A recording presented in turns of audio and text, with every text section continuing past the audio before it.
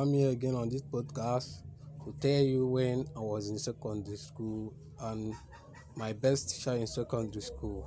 My best teacher in secondary school is Auntie Cynthia. She is chocolate in complexion. She is young and very beautiful and always wear a necklace. I really like her as she does not beat me or any of my fellow classmates, and she always teach us and tell us what we need to know as a children who is in secondary school, as an adult who is growing up.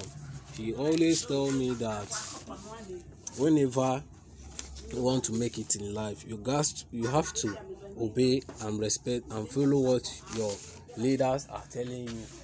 If you follow that way and obey what your elder and your leaders are telling you and your teachers, you will make it in life. Thanks.